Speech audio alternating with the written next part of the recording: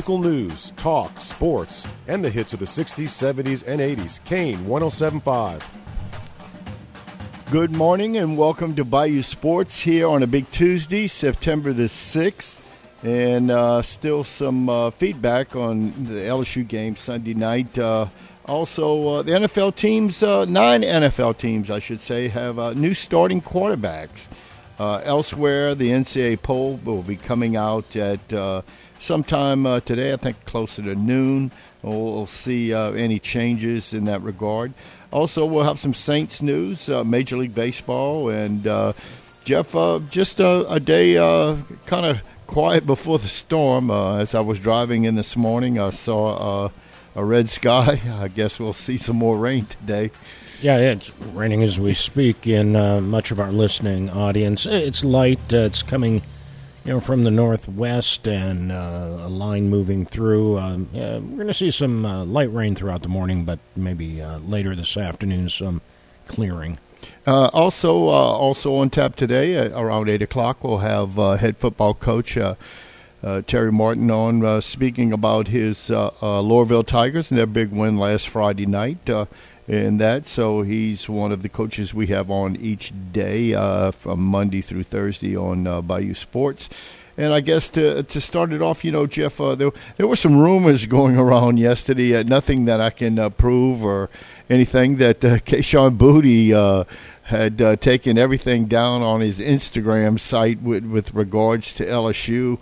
And there was some a little fright there, but didn't hear anything else with that. I'm sure just some of the frustration of the game Sunday night. Well, it's my understanding that his family was abused in the stands, and a lot of if people were aware that players' families were in the stands, they received a lot of abuse. And granted, Keyshawn could have played a better game, and but still, people need to be respectful, especially a parent who might be sitting in the stands, has nothing to do with what's going on the field. Give them a break. I know. Come on. Just unbelievable. And there were a few other Tigers, just the frustration with the game and having a touchdown scored late and extra point to tie it up, and then it was blocked. I mean, just a lot of, and of course, the Tiger fans on the social media accounts all over Coach Kelly with regards to the game. I mean, they ought to be, they got back in the game. Halftime. Yeah, that's right. Send him back to South Bend. Anyway, folks, that's why you play 12 games. Most instances, you're not going to win them all. There are a few teams that might do it year in and year out, but not every year. And the Tigers have some work to do. Simple as that. They've got some talent, too. Oh, no doubt. And part of me is glad the next game's against Southern, a little pressure relieved. But also, I'd like to see them get back on that bike, too, and play a competitive team and see really what they're made of. And you're not going to see that with Southern necessarily. No, they shouldn't. And but it'll be back on their home field, Tiger Stadium. It's a great game to promote the Tigers with regards to the country. And, lo and behold, what would be the outcome if Florida State had scored that touchdown on the fumble that LSU recovered at the one? The game goes to, 31-17. Of course, who knows what they might have said in that regard. But in the meantime, the Tigers, they lost a player. Injury. Yeah, they sure did. Mason Smith is lost for the year, it looks like, and he won't be back, I'm sure, once the swelling goes down with regards to his ACL. He'll have surgery and recuperate, and hopefully we'll see him possibly in the spring. I doubt it, but he should be back for next year. Hopefully, with the way medicine is today, they get those kids back up and going. LSU's really first big competitive game will be September 17th when they host Mississippi State, then New Mexico, then they go to Auburn. So by then, the Tigers should be 3-1, and heading to Auburn and see how that comes out. Then Tennessee comes back to Baton Rouge October the 8th. They journey to Florida. That'll be an interesting game. Then Ole Miss, Alabama, at Arkansas, UAB, and Tiger Stadium, and then travel to College Station to take on Texas A&M for the Tigers. So Yeah, a lot of opportunity there. I wouldn't be surprised this team can still win 7, 8, 9 games. So don't hold that back. I think we have a caller on the line, Jeff. Yeah, let's give it a shot. 16 minutes after 7 on Bayou Sports. You're in the air. Good morning. All right, maybe doesn't want to be on the air, but we'll give you one more moment to, yeah, there we go. So anyway, all right. Well, feel free to call in 367-1240 if you want to be a part of the show. If you don't want to be a part of the show, we'll be back to answering normal phone lines at about 8:15.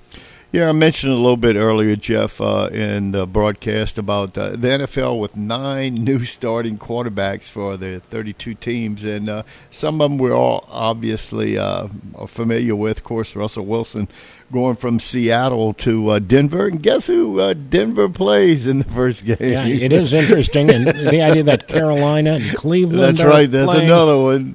That's another one. So Mayfield will be the starting quarterback for the Panthers.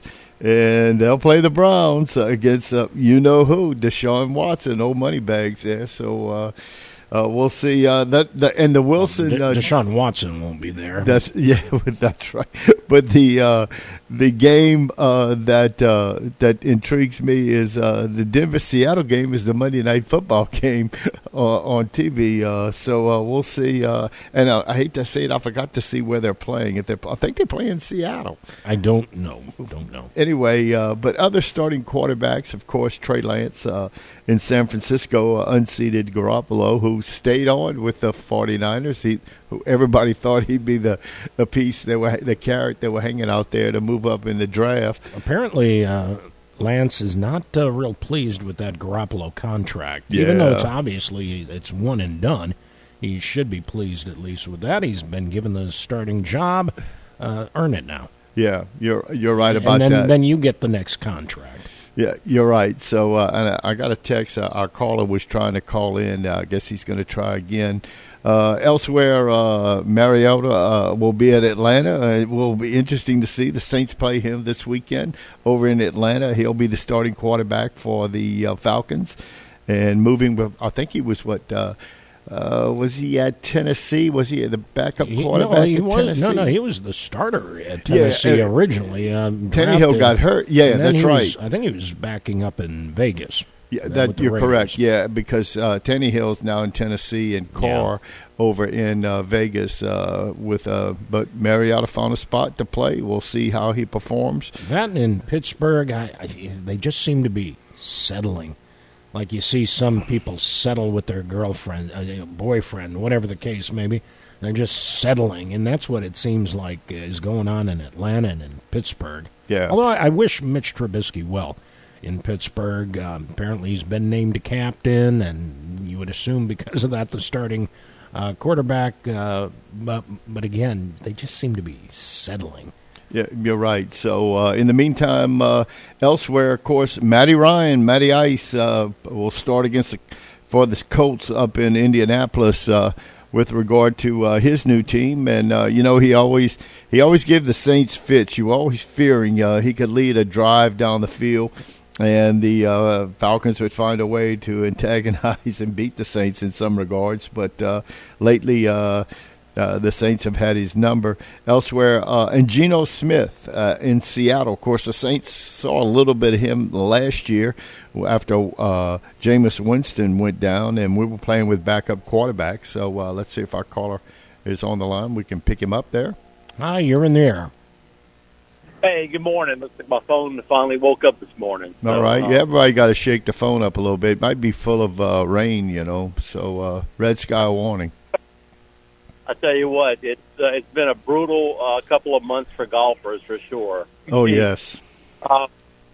No, I heard y'all talking about LSU, and I really hope. Look, I was not on the Brian Kelly bandwagon as far as a hire went. I really thought Coach Napier had earned a chance for that job, and I thought for Scott Woodward not to even interview him was a little bit of a slap in the face. But hey, look. I'm an LSU fan, so I'm going to support the guy that's in there and give him a fair chance. And for people to be jumping off the ship after one game is just, to me, incredible because I mean, you really have to look at what he was left with. Look, yeah, does he have a couple of skilled players? Absolutely. A couple of draft picks? Yeah. But look what they had drafted last year in the NFL draft. Look at what happened in the transfer portal. And when you consider that just less than a year ago, for sure, they were suiting up 39 scholarship players to play in a Texas Bowl game, which they got embarrassed in. The point is, Coach O left this cupboard pretty bare. And Brian Kelly right now is absolutely killing it on the recruiting trail. He's signing it's a nationwide recruiting thing, which I know is going to not sit well with a lot of Tiger fans too, because they want everybody to be from Louisiana.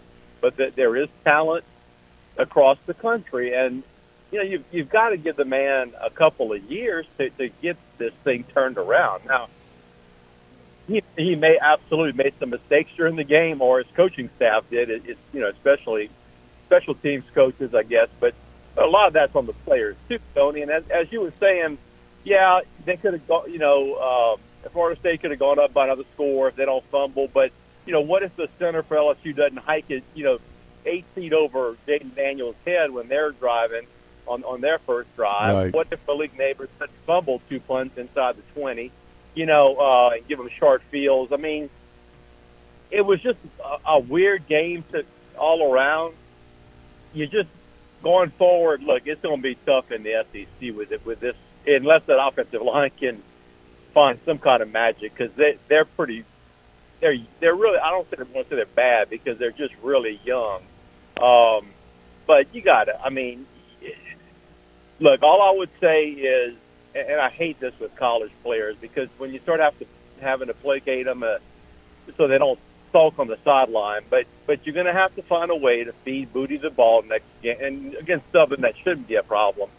But whether it be jet sweeps, wide receiver screen, something to get the ball in his hand and get him engaged in the game, because he was totally out of it the other night. But anyway, I just wanted to just say, I mean, let's not abandon ship after one game. Just think back. I remember it was years ago, and they played against the Saints, I think his first game, when I saw Aikman's debut, and it might have been Jimmy Johnson's first game coaching Dallas. I'm not positive about that, but we just demolished them. Yeah, the Saints spanked them pretty good. I remember that game. I think they held Dallas to minus yards rushing, pretty close to it in that game. It was just embarrassing with the Saints defense just eating them alive in that game. Yes, and it was Aikman's first year too. That's correct. Right, and I mean, he had like 3 or 4 interceptions. I mean, so the point is, sometimes you inherit a bad situation, and you've got to have a little time to build it up. And it's a shame that the program got to the point where it did, because obviously a couple of years ago we were, raving about it being the best college football team possibly ever. And but that's what happens when your head coach loses control of the of the ship there. So. Yeah, and it's just one game. Believe me, it's one game. Florida State's already played a game. They get some of those kinks out, and they had Bobos on that field against the Tiger defense. So it's not like they weren't ready. And then what I'm hearing in the last 2 days was it looked like when LSU played an up-tempo type game, like in those last two. That last quarter, it looked like they were a little more explosive. They're a little more confident, and it was all came down. And look, people have extra points missed and blocked all the time. It was just one of those things, and you gotta say, hey, let's go on, let's take it out on Southern, and we'll see what happens. Yeah, and it happens not only in college, but I was actually looking back. It's kind of amazing the last couple of years, because it used to be, when you scored a touchdown, now I know they moved the extra point back, so it is it's more like a 35-yard field goal or something. But I was looking back. I got into a little debate yesterday on Twitter with a guy about who has a better special teams unit, the Saints or the 49ers of all teams. But anyway, the Saints had the kicker revolving door last year. And there was one game where the extra point kicker went. I think it was Brett Mayer or Rojas, one of them, 2 for 5 that game. That's right. Extra points. Yeah. Look, it's something they're going to have to work on, but I have no doubt that they're going to get it fixed. I mean, but gosh, it happened. You saw that all weekend with college kickers. I mean, look, it happens. You miss extra points, you miss 30-yard field goals. You're blessed when you have a kicker like the Tigers had last year, but that doesn't happen very often. So it was a disappointing. I mean, absolutely. I mean, can you imagine the euphoria and if they had now again what everybody kind of forgets about. They assume that you tie it up and you're going to win overtime. That's right. That's right. When the touchdown was scored, everybody was exhaling, especially with the time off the clock. Yeah. The only thing, the ones that were the most disappointed was that the gamblers had the over because it was at 47.5. So if they had gone into overtime, you'd have guaranteed to win with your over. That's right. That's right. Unbelievable. It's unbelievable how those guys out of Vegas can set those points. And it seems like 90% of the time they're pretty close, too. It's just amazing. Amazing. That's pretty cool. You're right. I mean, but yeah, it had that kind of same feeling as the only difference, I guess, was because of the excitement with a new coach and all that. Sure. But it felt a lot like the River City relay when the Saints scored on that miracle play. That's right. We talked about that yesterday, yeah. Yeah. And they missed the extra points, to tie the game to go into overtime. Unbelievable. I think it might have been in the same end zone that happened too, But anyway, I just wanted to say, look, let's not give up. And I was reading all kind of just really crazy stuff yesterday on Facebook and Twitter about, these kids deleting their accounts and going to, and especially, look, they can't. I don't know where people can miss a thing about them transferring during the season because the transfer window is over with. That's right. That's correct. You don't think everybody would be trying to transfer to Alabama midway through the season? If you could, You're going to only have 85 on scholarship. So, that's all. I like to say it. It's all the Walmart Tiger fans are making all the complaints. Most of the educated and graduates of LSU realize that, they're more sensible, but there's those Walmart fans of the Tigers, man. They're the ones that are ones screaming on social media and all right now. So, anyway, there's 11 more games left and 12 with a bowl game and possibly 13 if you play for a championship. So, let's see what happens. I didn't look back at Nick Saban's first game at LSU, but I know he had also inherited a program in shambles, and it took him a while to build it up. So let's just have a little patience. He got beat by UAB, and who was beaten by Miami of Ohio? I can't remember who that was. I can't remember if that was Saban or Miles got beat by Miami of Ohio, and UAB had beaten Saban. So anyway, that's right. It's football. Yep, absolutely. All right. Well, y'all have a good day, guys. You too. Thanks for calling in. We appreciate it. Anyway, Jeff, just about that time for our first break in the morning. You're listening to Bayou Sports here on Kane Radio, FM 107.5 and AM 1240. We'll be back with more right after this. Is it time for a new roof or to repair the old one? Hi, this is Jake Blanchard with LA Classic Roofing. We're a third-generation roofing contractor that has been in the business for over 70 years. As a locally owned and operated company, we're also licensed and insured for your peace of mind. We offer free estimates and a $100 referral fee for full roof replacement. Check us out on Facebook at LA Classic Roofing, and the number to call is 465-3888. LA Classic Roofing, professional roofing solutions since the 1950s. With more than 50 years of pain diagnosis and pain relief experience, Headache and Pain Center offers the latest in interventional pain relief techniques at 2 locations in Gray and here in New Iberia. Compassionate board-certified physicians and the caring staff offer minimally invasive ultrasound and fluoroscopy-guided procedures that diminish or eliminate pain without open surgery, opioids, or major downtime. When you're in pain, you know who to call. Headache and Pain Center, 337-560-0880, or go go to answertopain.com. Nowadays, none of us can be without adequate insurance coverage, but we still want to be sure we're getting the best value for the money. That's why so many people call the Schwing Insurance Agency to get a quote. The Schwing family has been handling the insurance needs of businesses and homeowners for almost 80 years. You can depend on Schwing Insurance to find the coverage you need at the best price. So before you buy a new policy or renew an existing one, call the Schwing Insurance Agency for a quote at 365-2357. Schwing Insurance, 300 East Main, across from the Shadows.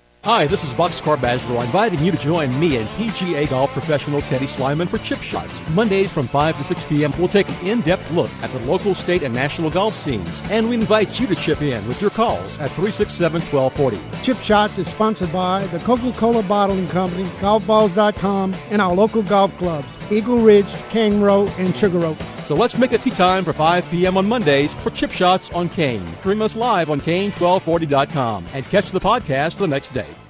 Now back to Bayou Sports on the all-new Kane 107.5. Welcome back to Bayou Sports here on a big Tuesday, September the 6th. And just going over Major League Baseball last night. Of course, Aaron Judge still pumping him out the ballpark. So as he hits number 54 and ties A-Rod's record, I guess, for a right-handed hitting batter. I don't think anybody else had hit more than that as a Yankee. I'm trying to recall. As a Yankee, okay. Yeah, as a Yankee. He's got 54. Of course, the American League record is held by Roger Maris, who's a left-handed hitter. Hit 61 in 61. Ruth hit 60 in 27. And he also hit, I believe, 59 in either 21 or 22. I'm trying to recall. And Mickey Mantle, a switch hitter, hit 52 and 56 when he won the Triple Crown that year. Of course, the Triple Crown, winning the batting average title along with RBIs and home runs. We're looking maybe at Paul Goldschmidt of the Cardinals being the first National Leaguer to do it since 1937 when Ducky Medwick, who also played with the Cardinals that year, had done it. But right now, Aaron Judd, Jeff, he's just smoking the ball right now, and he's hitting 300 too. Maris hit, I think, 269 that year. Of course, Ruth, back in the day, I'm pretty sure Ruth hit in the 340s or 350s when he hit his 60 home runs, but he also struck out 100-plus times.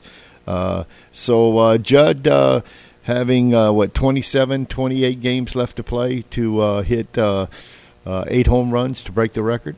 My math tells me 27 more games. That was their 135th game yesterday. Okay, all right.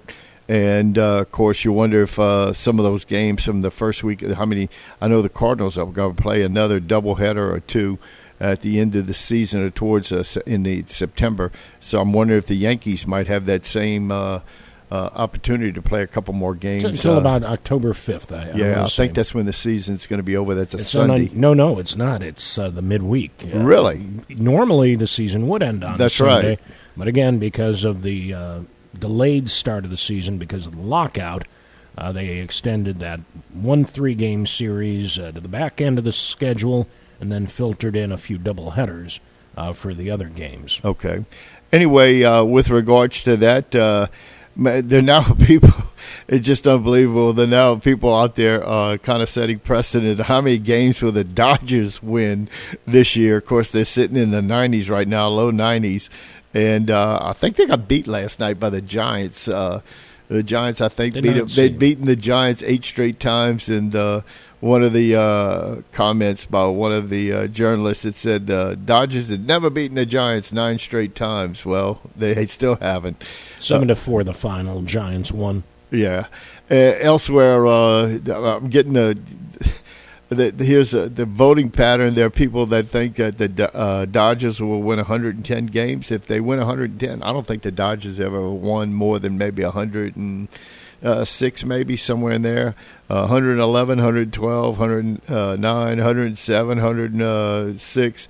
And they're on pace right now for 112. I don't know. You know, a lot of teams when they when they clinched the division early, they started giving some of their starters a rest, and they bring up kids from the minor leagues to play and all. And now it's not that it's a threat, but there's a better incentive now for teams not only to win the division but get that first-round bye. That's right. So That's correct. The top 2 division winners get a first-round bye. Then the third, if you will, third lowest division winner has to play in that opening round. So, again, there is incentive to win games beyond the in fact, back in the day, there was no real incentive. Once you clinched your division, that was it. Yeah, that's right. It didn't matter what your record was. One year the American League East would have 2 games, and then the West would have 3, and the next year it just flip-flopped. Same with the World Series. Home field advantage just flip-flopped each year. It didn't matter what record was. In those days, it was easy just to sit there and say, well, we clinched the division. We're going to coast the rest of the way. They don't expand the rosters anymore to 40, but a lot of those kids would get in after you were either eliminated or you clinched. Yeah, it's amazing. The Yankees have a 5-game lead over Tampa Bay and a 5.5 over Toronto, and they've got 27 games left. I can recall, I'm old enough to remember the Phillies in '64 having, I think, 10 games or 11 games left to play with a 6.5-game lead, and they lost the pennant to the Cardinals. Reds were right there with them, too. Those 3 teams, there was a mathematical situation where all 3 of them could tie, and the league was trying to figure out how would we do a playoff if we got 3 teams tied for the lead, but things worked out where the Phillies ended up winning their last game, Gene Mark and the Phillies that year, and the Reds ended up losing a game. Cardinals, of all people, they get beat pretty bad by the Mets the Saturday game, and then the Sunday game they come back to win the pennant, as the Pirates, I think, took down the Reds in that last game. So anyway, the Yankees 81-54, right at 600. They've got a 5-game lead. Elsewhere, the interesting race over in the American League is the Central, where Cleveland, Minnesota, and the White Sox, they're all within 2 games of each other with basically, as you mentioned, 25, 28 games left to play for each one of them. So that could be really interesting in that division. Houston's got an 11-game lead. They're playing pretty well right now. They won 7 out their last 10. So we'll see how that goes. Elsewhere, over in the National, as we mentioned, the Dodgers, 92-42. They're playing at, like you said, almost 700 baseball. They're 5-5 though in their last 10 games, and they got beat last night by their rivals, the Giants. Cards lose a tough one yesterday, but they're still 7.5 over Milwaukee, who won yesterday. And in the East, the Mets and the Braves are battling it out. They still give a little hope for Philadelphia making the wild card, but the Mets and the reigning champs, the Atlanta Braves, are in a dogfight right there. And I think the Mets have 27 games left along with the Braves, so don't know if they play each other, but that could be interesting. They've been playing each other lately, so we'll see how that's all going to work out towards the end of September and early October. Yeah.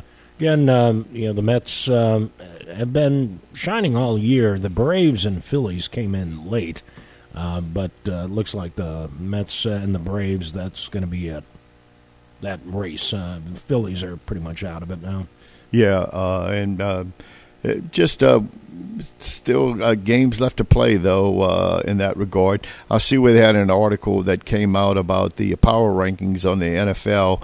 Our Saints, looks like a lot of the journalists and the sports writers don't have a lot of, how would you say, faith in the Saints. I think Las Vegas has set them at 8.5 wins this year, over and under. Can they pass that? I'm not sure if the Saints have that opportunity. Tampa Bay Buccaneers, they've got a lot of people feeling the Saints can beat the Buccaneers because of their success defensively against Tom Brady. And, again, a lot of people are downgrading Tampa Bay in general. Yeah. I'm not necessarily just against the Saints, but not a lot of faith in Tampa. Yeah, and basically that regard comes down to Brady's lost, I think, 2 or 3 of his offensive linemen that have been protecting him for the past couple of years since his time in Tampa Bay. And it almost seems as though Gronk is a crutch of some sort. And again, I'm not suggesting they can't win without Gronkowski, that he's the difference, or that Brady is that reliant on one player. But they definitely had a bond. Yes. Oh, most certainly. And I'm not sure if Gronk's tired of doing commercials or not. But in the meantime, he's not on the Tampa Bay roster. He's, I guess you could call him an unsigned free agent. Didn't he sign a 1-year deal with Tampa Bay last year? He is a free agent. He could go anywhere, but he's not. Yeah, I tend to agree with you, too, that he's pretty much set on that. He's enjoying his free time right now. So anyway, the Saints power ranking, preseason power ranking, is 20th. And they say their breakout player for the Saints this year is Paulson Adebo, the cornerback who comes in from Stanford. And he did an incredible job last year for the Saints, and he played well enough to hold off a veteran that the Saints had traded for him, Bradley Roby. And Roby now, with the loss of C.J. Gardner-Johnson, the Saints traded him to Philadelphia. Roby might fill that nickel slot back that Johnson did for the last few years. And Marshawn Lattimore, hopefully he's past all his issues right now, and he's ready to play a full year. We got to keep an eye on Michael Thomas. He came in camp, was looking great, and then had a hamstring injury, and not sure if he will precise and be ready. How hungry is he? I think that's the key. I think he is hungry. I think, and again, it could just be words, but he said all the right things, and quite frankly, he didn't need to, but he did. And so I'm optimistic that his head is in the right place. And last thing I saw on it was that there was a very good chance he'd be in the game Sunday. So yeah, let's hope so. He'll add a lot more. One thing about him, he's not going to run away from everybody or anybody. But I tell you what, for Varel Cohans, he's got him. I mean, anything close to him, it seems. I look back in those old days when Biletnikoff, they'd stick him, from the tip of his hands all the way around on his jersey and everywhere. And finally the league said, this is bad, man. You can't keep doing this. He'd even have it on his socks. I mean, it was all over. Biletnikoff, Fred Biletnikoff, a great player with the Raiders back in the day. A contract player of the year, I'm curious to see how Marcus Davenport plays this year, Jeff. He's been on and off on the injured list and missed games. He's got some talent now, don't get me wrong. He's a great bookend to Cam Jordan, but he needs to stay healthy if this is his contract year. Getting back to Biletnikoff, did Stabler ever say, well, you keep messing up these balls? Didn't he have to get a new one in? They scrub them and get him a clean ball to throw so it doesn't stick to his hand? That's when you have about 20 ball boys making sure those balls are clean. And well inflated. That's right. Anyway, in Stabler, Stabler, I don't think could throw the ball 40 yards down the field, but he threw his southpaw. He threw it like a dart. He just a little dart. And Coach, I remember so disappointed when the Raiders ended up beating the Dolphins, on that catch late in the game to Davis, I think it was, back in the, I want to say the late to mid-'70s. Anyway, we'll see Davenport. He's playing. This is his 5th year in the league, Jeff. And if you'd asked me, I would have said 3, maybe 4. But it's his 5th year in the league. Man. Not only that, but he had 9 sacks last year, playing in only 11 games. Has never played a full season. And off-season surgery on his right shoulder. Underwent surgery to amputate his left pinky. So moving forward from those things will be the key. I'm curious to see how Chris Olave is going to play for the Saints, too, the Ohio State product. I've seen one article suggest he's one of 2 likely rookies of the year. Really? So, wow. No, there is a lot of optimism. Saints moved up to get him. Yeah, they did. So, again, the opportunities are there for the Saints. In my opinion, they're underrated. Health is going to be a big deal. You talked about Thomas penning out likely for the season. Although I did see one story that perhaps there is a chance he could see some action this season, but again, we'll see. Yeah, and of course, the Saints, everybody complained about their wide receiver crew last year, and they go out and bring in Olave, Jarvis Landry, of course, a healthy Michael Thomas. What more can Jameis Winston want? He's got three tremendous receivers. Hell, the first 1, 2, and 3 receivers last year, now 4, 5, and 6. So that ought to tell you something with regards to the quality of the Saints receivers. Elsewhere, for over and under for the Saints, it's 8.5, I think, wins. If the defense can stay together and I think play well, and they play a tough AFC schedule too, in that regard. So they play Cincinnati along with Pittsburgh, the Ravens, and Cleveland. So right now they'd probably be favored over two of them, Pittsburgh and Cleveland. Not sure if they'd be favored over the Ravens or the Bengals. But Bengals and Joe Burrow come to New Orleans, I think, in mid-October or somewhere in there.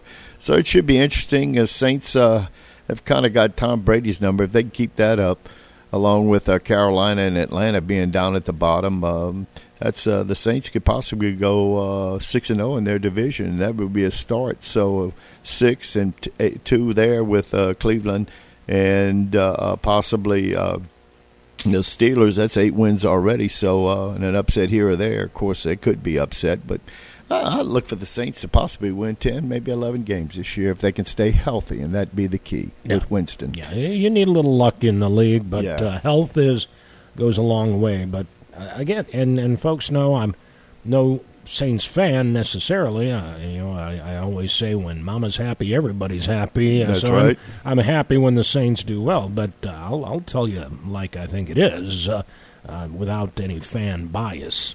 I'm cautiously optimistic for them. Yeah. They just the health needs to go. They need to see if they can hold on to Kamara for 17 games, and Ingram can give him supplement his support along with another running back or two. Maybe it'd be Tony Jones Jr. or Washington, but need another back to have some take away some minutes so they can get some rest during the course of the season. And we'll see if Winston will no longer be the gunslinger, but be a little more precise and have some precision with his downfield passing. And that was something he honed in on prior to last season, and we saw some positive results because of it. Yeah, it looked like Peyton almost had the harness on him, and with that regard, and he did a good job before he got hurt. Saints were 5-2 when he went down, and then the kicking situation just got horrible. But anyway, we got Lutz back. Let's see if we can keep him up, and the Saints have a decent year. We'll find out starting Sunday at noon as they travel to Atlanta to take on the Falcons. And with that, we're going to go ahead and take our next break. You'll listen to Bayou Sports here on Kane Radio, FM 107.5 and AM 1240. We'll be back with more right after this.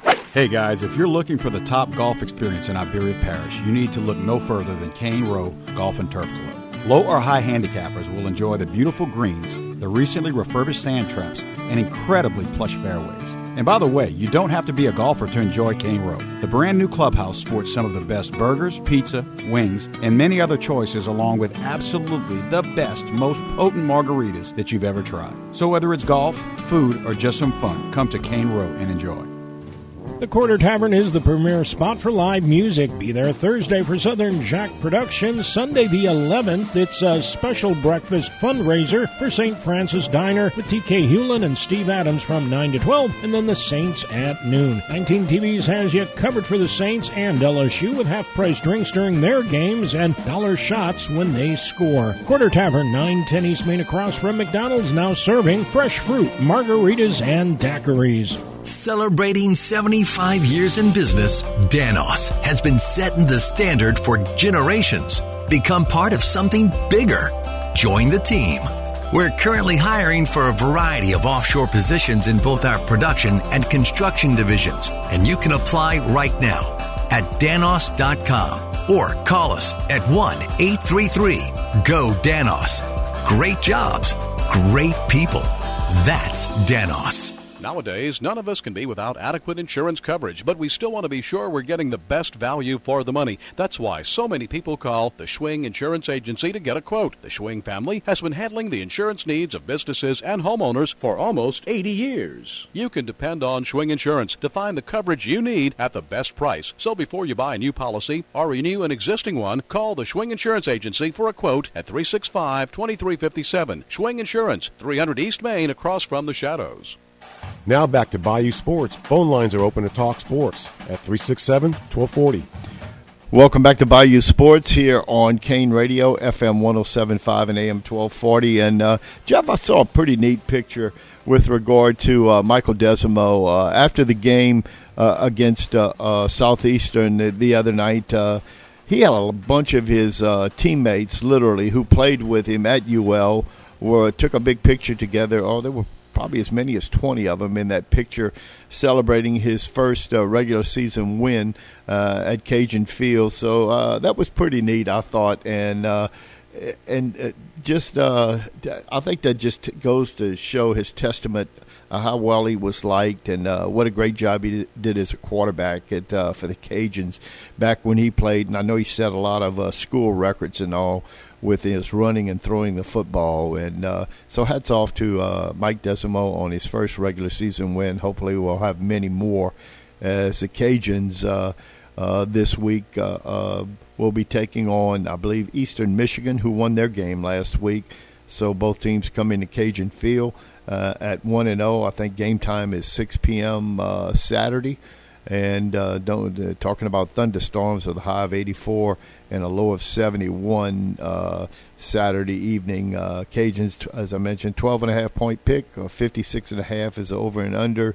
And, of course, Eastern Michigan scored 42 points last week. Not sure who they played. They had about 400 yards in total offense, 271 passing, 124 rushing, and pretty good, 54% on third down efficiency. Fourth down, they didn't try one. Time of possession, 28 minutes. So interesting matchup, too. Eastern Michigan, you might be a little more familiar with them than I am. Yeah, they had a bit of a down year last year. They play in the Mid-American Conference, pretty good mid-major football conference. I think they rival the Sun Belt. Some folks may think the Sun Belt's a little bit stronger these days, but Eastern Michigan, I'm looking to see who they did play, and that'll give me a better idea of what that score necessarily meant, if anything. But, yeah, I think the Cajuns are, unless there was vast improvement at Eastern Michigan, they should be heavily favored. Yeah, but I'm looking at some of the I guess the venues with regards to the Cajuns in Eastern Michigan. Of course, playing at Cajun Field, Lafayette, Louisiana. TV, NFLN. I wonder if that was. I don't know if they'd be on the NFL Network on a Saturday night at 6:00. Well, but good for the NFL Network to do that if indeed it is. Why not? Well, I'm just that's what I see. I'm not saying it's correct or incorrect, but that's what I see here on my notes, and I'm just I'm looking, and heck, who knows if you have the access to the NFL Network. Of course, ESPN Plus, it usually is where you can pick up the Cajun games. I think there's a nominal fee of so much a month, or if you wish to pay it. It's becoming less nominal all the time. Yeah, oh, yes. But then you get a lot with it. I've got to admit, that's what it says, NFL Net. That's what I'm seeing, too. Yeah, it's 6:00. So Cajuns, good for them. I'm trying to find some information to see how our local products, Peter LeBlanc, Hill Green, and Trey Amos played in the game Saturday night. Couldn't find anything. I saw where Peter, I don't think, caught a ball. So if anybody would know, was Peter injured or weren't able to play Saturday night against the Lions of Southeastern? So I'm sure Hill Green had his typical good game. Trey Amos was the starting corner for them. Don't know if he had an interception or not. I would try to maybe see. I don't know if I can pull up the actual stats from the game, but those three young men from New Iberia, or continue to be with the Cajuns and play, and all three of them start in one capacity or another. So can't find anything on any of them, Jeff. Yeah, as far as Eastern Michigan, they played Eastern Kentucky, a member of the Western Athletic Conference, and don't know what kind of level of football that is at all. Yeah, same here. Utah Valley in there, maybe. Sam Houston, is that possible? Yeah, just looking at some of the stats I've pulled up, I didn't see where Peter caught a pass or necessarily ran the football. Defensively, they have no stats here. Well, a lot of the teams that were in the Southland Conference went to this Western Athletic. And I guess that's FBS.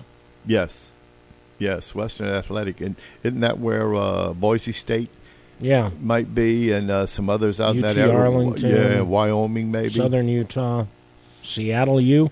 Seattle U. Yeah, that's where Elgin Baylor played in college basketball. In Seattle, University of Seattle, or Seattle U. But anyway, just looking at the stats from the UL game, Lumpkin had 5 catches for 72 yards and 2 scores. Com had 2 for 34. Chris Smith, 2 for 23. Jefferson, who's going to be a big weapon for him this year, had 2 catches for 21 yards. Jay Bernard, a young man out of Covington area, 1 catch, 16 yards. And pretty much it.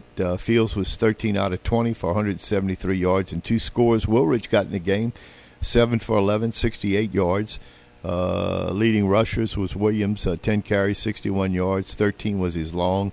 Chris Smith, 12 carries, 44 yards. 11 was his long. Caboti, I guess that's how you pronounce that, 6 carries, 27 yards, along with D. Washington. Woolridge had 1 carry. Fields was 5 carries for -5 yards, so pretty much wraps up the Cajuns kicking. Stafford was 1 out of 2 on field goals, along with 36. He was 3 for 3 on extra points.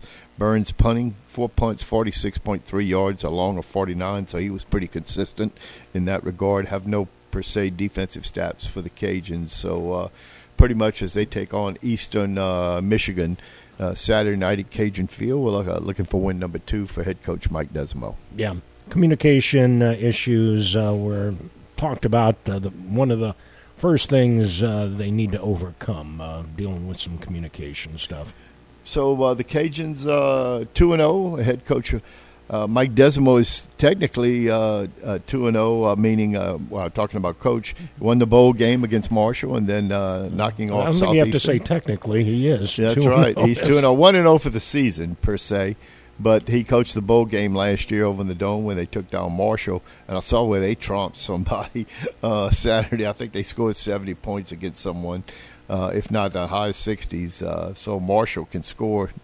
Coach Desimo did a good job in that game last year. So, Jeff, let's go ahead and take our next break, and we'll bring on our next high school coach, who would be a coach – I have Coach here. Terry Martin. Yeah, Terry Martin from Loreauville. I'm terribly sorry, Coach. Anyway, we'll have him on the next few moments and talk about his game last Friday night. You're listening to Bayou Sports here on Kane Radio, FM 107.5 and AM 1240. We'll be right back right after this. With more than 50 years of pain diagnosis and pain relief experience, Headache and Pain Center offers the latest in interventional pain relief techniques at 2 locations in Gray and here in New Iberia. Compassionate board-certified physicians and the caring staff offer minimally invasive ultrasound and fluoroscopy-guided procedures that diminish or eliminate pain without open surgery, opioids, or major downtime. When you're in pain, you know who to call. Headache and Pain Center, 337-560-0880, or go to answertopain.com. Hey guys, if you're looking for the top golf experience in Iberia Parish, you need to look no further than Cane Row Golf and Turf Club. Low or high handicappers will enjoy the beautiful greens, the recently refurbished sand traps, and incredibly plush fairways. And by the way, you don't have to be a golfer to enjoy Cane Row. The brand new clubhouse sports some of the best burgers, pizza, wings, and many other choices, along with absolutely the best, most potent margaritas that you've ever tried. So whether it's golf, food, or just some fun, come to Cane Row and enjoy. Is it time for a new roof or to repair the old one? Hi, this is Jake Blanchard with LA Classic Roofing. We're a 3rd-generation roofing contractor that has been in the business for over 70 years. As a locally owned and operated company, we're also licensed and insured for your peace of mind. We offer free estimates and a $100 referral fee for full roof replacement. Check us out on Facebook at LA Classic Roofing, and the number to call is 465-3888. LA Classic Roofing, professional roofing solutions since the 1950s. The Quarter Tavern is the premier spot for live music. Be there Thursday for Southern Jack Productions. Sunday the 11th, it's a special breakfast fundraiser for St. Francis Diner with T.K. Hewlin and Steve Adams from 9 to 12, and then the Saints at noon. 19 TVs has you covered for the Saints and LSU with half-price drinks during their games and dollar shots when they score. Quarter Tavern, 910 East Main across from McDonald's, now serving fresh fruit, margaritas, and daiquiris. Now back to Bayou Sports on the all-new Kane 107.5. Welcome back to Bayou Sports here on Kane Radio, FM 107.5 and AM 1240. And with us this morning is head football coach Terry Martin with the Loreauville Tigers. Good morning, Coach.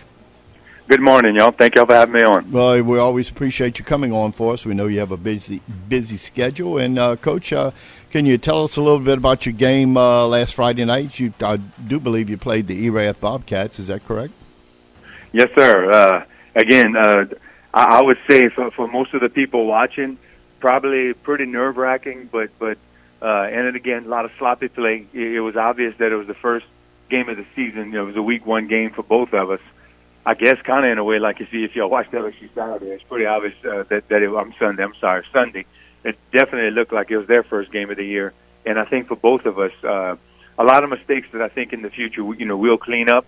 But overall, just probably a really good football game to watch. Came down to the last few seconds.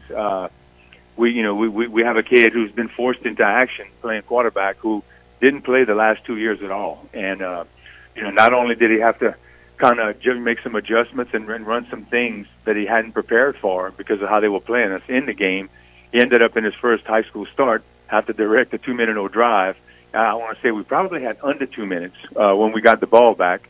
And he was able to move the team down the field and hit a ball probably from about the 10-yard line, slant for a touchdown that would eventually put us up with 25 seconds left. And then fortunately for us, because they're pretty good on offense, when we kicked off, we got a good lick on their return man, and he fumbled, and we ended up being able to recover the ball and line up and take a knee. So pretty exciting football game for week one, that's for sure.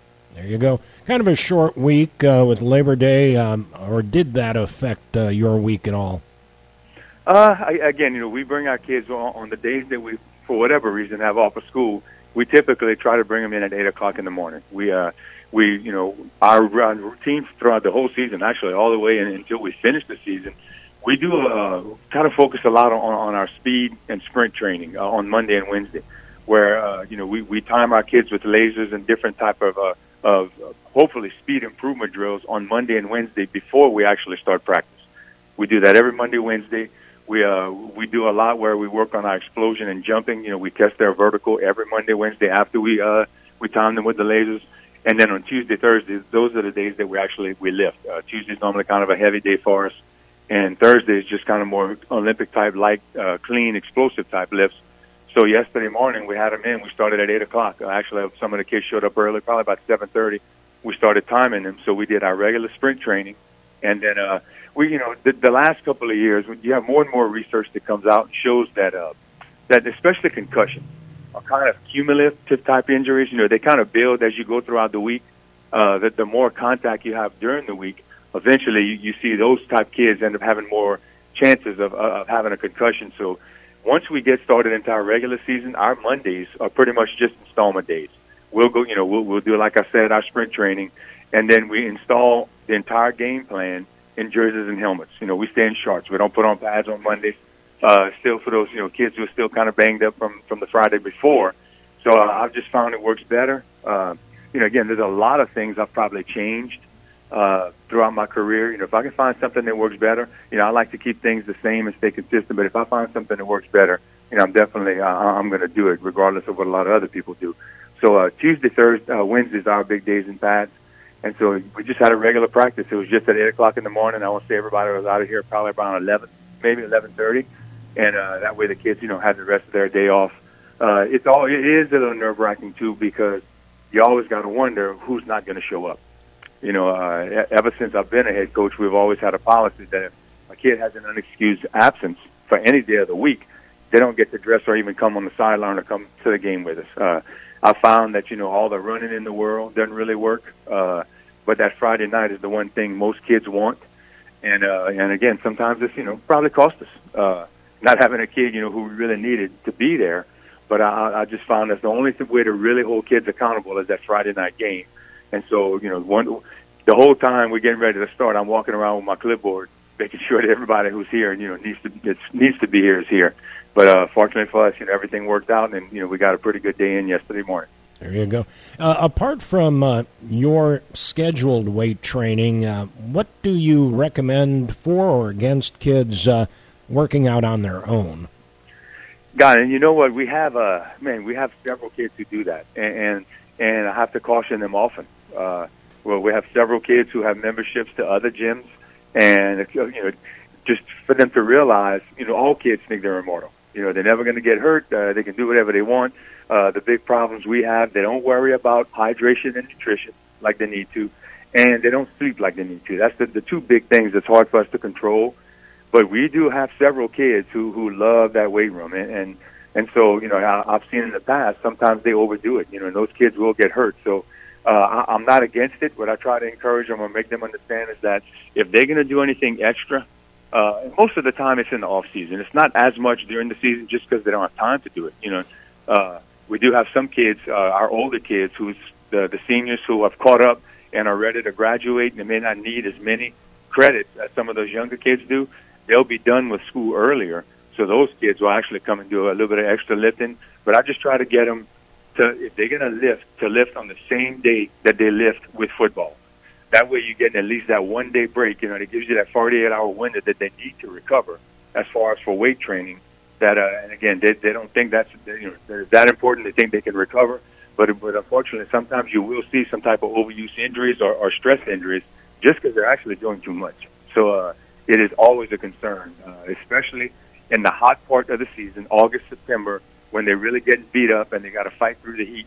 That's when you see some of those kids kind of break down. Get hip flexor pulls, groin pulls, just something like that may really hurt. I had a kid who hurt his entire pec muscle. He was benching, and doing too much on a day where it already lifted. So it is a concern for us.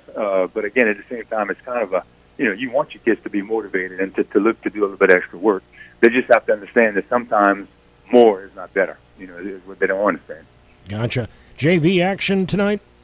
Yes, sir. We actually have Nish coming over tonight because we played the Quincy Friday. Obviously, that's kind of far to try to schedule a JV game. So anytime we have a Friday night opponent that's really far away, we try to find local schools to play. And again, I know those guys. I actually worked with Chad Porcio for a couple of years.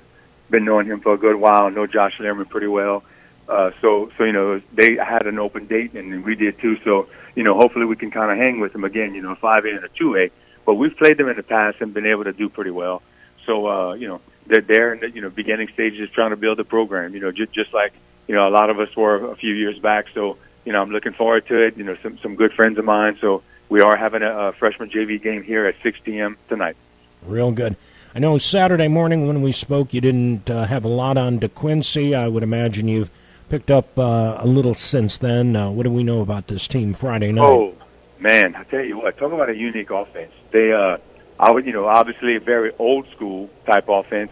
In the scrimmage, jamboree, and week one game, all the plays they've thrown the ball a total of 3 times on the 3 films that we have on them. They line up without receivers. They have 2 tight ends, and they have slots and running backs in the backfield. So it's a very compressed formation. They look like they average about 230 to 240 across the front. Real big kids, and when I tell you they're physical, they are physical. They'll call the play in the huddle, and then the center sprints to the line of scrimmage. He gets ready, and when they break the rest of the 10 guys break the huddle, they sprint to the line of scrimmage, line down, and snap the ball before you really have a chance to see what form. If there's any adjustments in their formation, you won't be able to tell. It's almost like those people who play Acadiana for the first time. You'll see them on film, and I know so many people will tell the officials they're illegal. They're not set for a second. They put their hand in the dirt and they come off before it's a full second. It's almost what DeQuincy looks like. They're coming off the ball so fast that it's hard to line up. It's going to be definitely hard to recognize if they change a formation, in any way. So, but again, they're not scared to run it down your throat the entire game, and that's kind of concerning because we did get a little tired. Again, we have 6-7 guys going both ways, and Erath at the times when they ran the ball, they kind of push us down the field sometimes because after those first 2-3 series. So again, it's a kind of a concern for us. Can we line up? Can we hold up? And again, hopefully, we can kind of hold on to the ball a little bit because it's something that you don't see too often. It's definitely unique how they run their offense. Coach, I mean, do they run, as crazy as this may say, they don't run a single wing type offense, do they? It's not. It's really not wing T based. Now they will run a buck type sweep that all the old wing T guys run. But they'll run a little bit of veer, and they run the G off of it. They will run some speed sweeps. So I guess it's more similar, I guess, to a wing T than anything else. But again, it's just 2 tight ends on each side. There's no receivers, and they will run a real fast speed motion. Well, let me put it to you this way: the quarterback, they'll run like everybody used to talk about LSU's power toss. They're blocking power like we run out of the eye, but they actually toss it to the back. And as soon as the quarterback reverses and tosses it, he's an additional lead blocker. He looks like he's about 6'2". Oh, God, he's got to be close to 200 pounds, I would think. So in addition to the guard pulling and leading on the play, you got this big freaking quarterback leading through the hole. So, it's going to be difficult to stop. And that's by far their favorite play. It's a toss play, but they're actually blocking power, and they're coming downhill, and they'll run that sucker over and over again. So I got a feeling, again, it's going to be one of those, those bloody battles like we just had this week. So hopefully we can withstand it and hold on to the ball when we're on offense. Well, with that, you're going to be our Cane Radio Game of the Week this week as the Tigers will host the DeQuincy Tigers in a big non-district showdown over in Loreauville this week. And hopefully, Coach, the rain will hold off and you can get some good practices in and look forward to having you and your team be our second broadcast of the current football season. Sounds good to me, man. Especially the part about the weather. Hopefully we can get that rain and lightning to hold off. No doubt. Coach, again, appreciate you joining us. And, again, we'll look forward to being there Friday night and talking again Saturday morning afterward. Sounds good. Thank you all very much. I hope you all have a good week. Thank you, Coach. You too, Coach. Good luck. Appreciate that. Indeed, DeQuincy taking on Loreauville Friday night. Looking at their roster, they've got, as Coach mentioned, some pretty good size, but numbers, too. Yeah. The rest, a bunch of kids. Yeah, not only that, but their Jamboree game, they beat a 4A team in Lagrange 21-12. They came back their first game in the regular season. They played Westlake, which is a pretty good sized school, and they got hammered pretty good, 46-14. But beating an upscale school, of course, they play the Tigers of Loreauville this week at 7 o'clock, 6:15 airtime, and 7 o'clock kickoff. This Friday, maybe a little bit of a later pregame start time, maybe 6:30, just because of some unforeseen circumstances. Okay, all righty. Anyway, today in sports history, September the 6th, in 1920, Jack Dempsey KOs Billy Minsk in the third round for the heavyweight boxing title, and it was the first radio broadcast of a prize fight. Is that right? 1920. Elsewhere, in 1943, the U.S. National Championship men's tennis team up in Forest Hills, Joe Hunt beat fellow American Jack Kramer for his lone major title.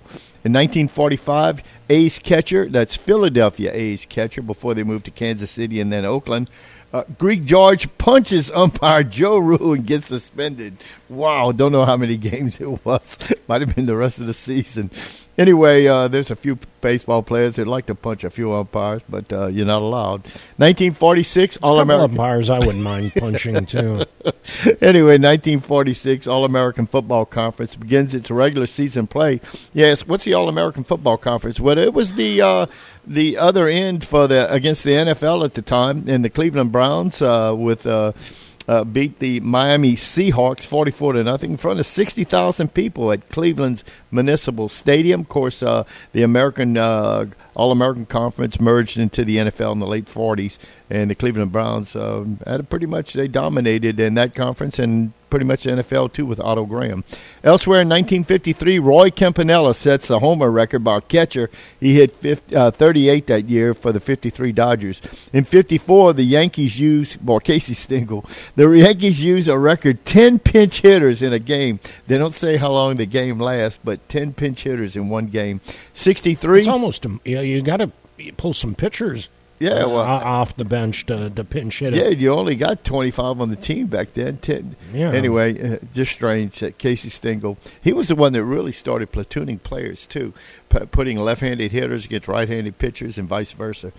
Anyway, in 1963, historian Lee Allen says Indians and Senators game that particular day is game 100,000 in Major League Baseball history, 1963. 75, Czech tennis star Martina Navratilova asked for U.S. political asylum in New York, and I think she won the U.S. Open that year, too, so hopefully they granted it. 1980, U.S. college football's longest losing streak of 50 games ends for Macalester College of St. Paul, Minnesota. 1981, Robert Granville Bob Lemon named the Yankees manager for the second time. I wonder how many times Billy Martin was fired, probably 5. 1982, the Pittsburgh Pirates retire Willie Pop Stargell's number 8. 1986, Michael Spinks TKO's Stephen Tangstad in the 4th for the heavyweight boxing title. And on this date, we talked about it yesterday, in 1995, where were you? When Cal Ripken Jr. broke Gehring's record of playing in 2,131 straight games. Of course, he set the record, which I do believe will never be broken, 2,632 games. It's tough to get a guy to play every game in one season, let alone 15. And start every game. Of course, Gehring basically started a few games, and after he took his turn at bat or maybe in the field, sat down, too. Not many, but there were a few. Elsewhere in 1996, Baltimore Orioles' Eddie Murray, on the same day that Ripken broke the record a year earlier, hit his 500th home run. Birthdays today, Vince DiMaggio. That's right, Vince DiMaggio. The older brother of Joe DiMaggio was a center fielder. And Dom. Yeah, and Dom was also the younger brother. The three brothers never did play together, but born in Martinez, California in that regard. So Dom, Vince, and Joe all played in the major leagues. Dom played mostly with the Red Sox. Vince with the Pirates, I believe, in the National League. And then one notable death today in 2020, Lou Brock, the former Southern alum and Baseball Hall of Famer outfielder in World Series in 64, 67, 68. Stolen base leader until Ricky Henderson broke it. Dies from multiple myeloma at 81, and the Cardinals retired his number 20 jersey. Lou Brock. Still remember him stealing bases left and right for the Cards back in the 60s and 70s. And that's today in sports history. Jeff, anything else? Any other headlines maybe might have come out while we were on the air? Nothing fresh, just more confirmation that the LSU Tiger, Mason, and his last name's escaping, Smith out for the season more than likely. Just more confirmation, not news necessarily, but more confirmation. Tiger Rag reporting. Yeah, just sorry to see the big, good-looking kid from Houma, Louisiana. 6'4" or 5", probably 300 pounds plus, and it's going to be a big loss for the Tigers' defensive line when they were promoting their 4 defensive linemen. We're going to put the defense on the map this year, so we'll see what takes place now. All right. Big thanks to our guest today, Coach Terry Martin of Loreauville. Tomorrow on the show, a couple of coaches at about 7:30, Artie Liuzza from Delcom, and then Coach Rick Hudson from Highland Baptist at about 7:45 tomorrow. Once again, thanks to our Bayou Sports sponsors, LA Classic Roofing, the Quarter Tavern, Cane Row Golf and Turf Club, Schwing Insurance, and the Headache and Pain Center. News is up next, brought to us by David Funeral Homes, and then more of the Breakfast Club with Lee K. Stay with us. You're listening to KANE 1240 AM and K298CQ 107.5 FM, New Iberia. The voice of the Tash.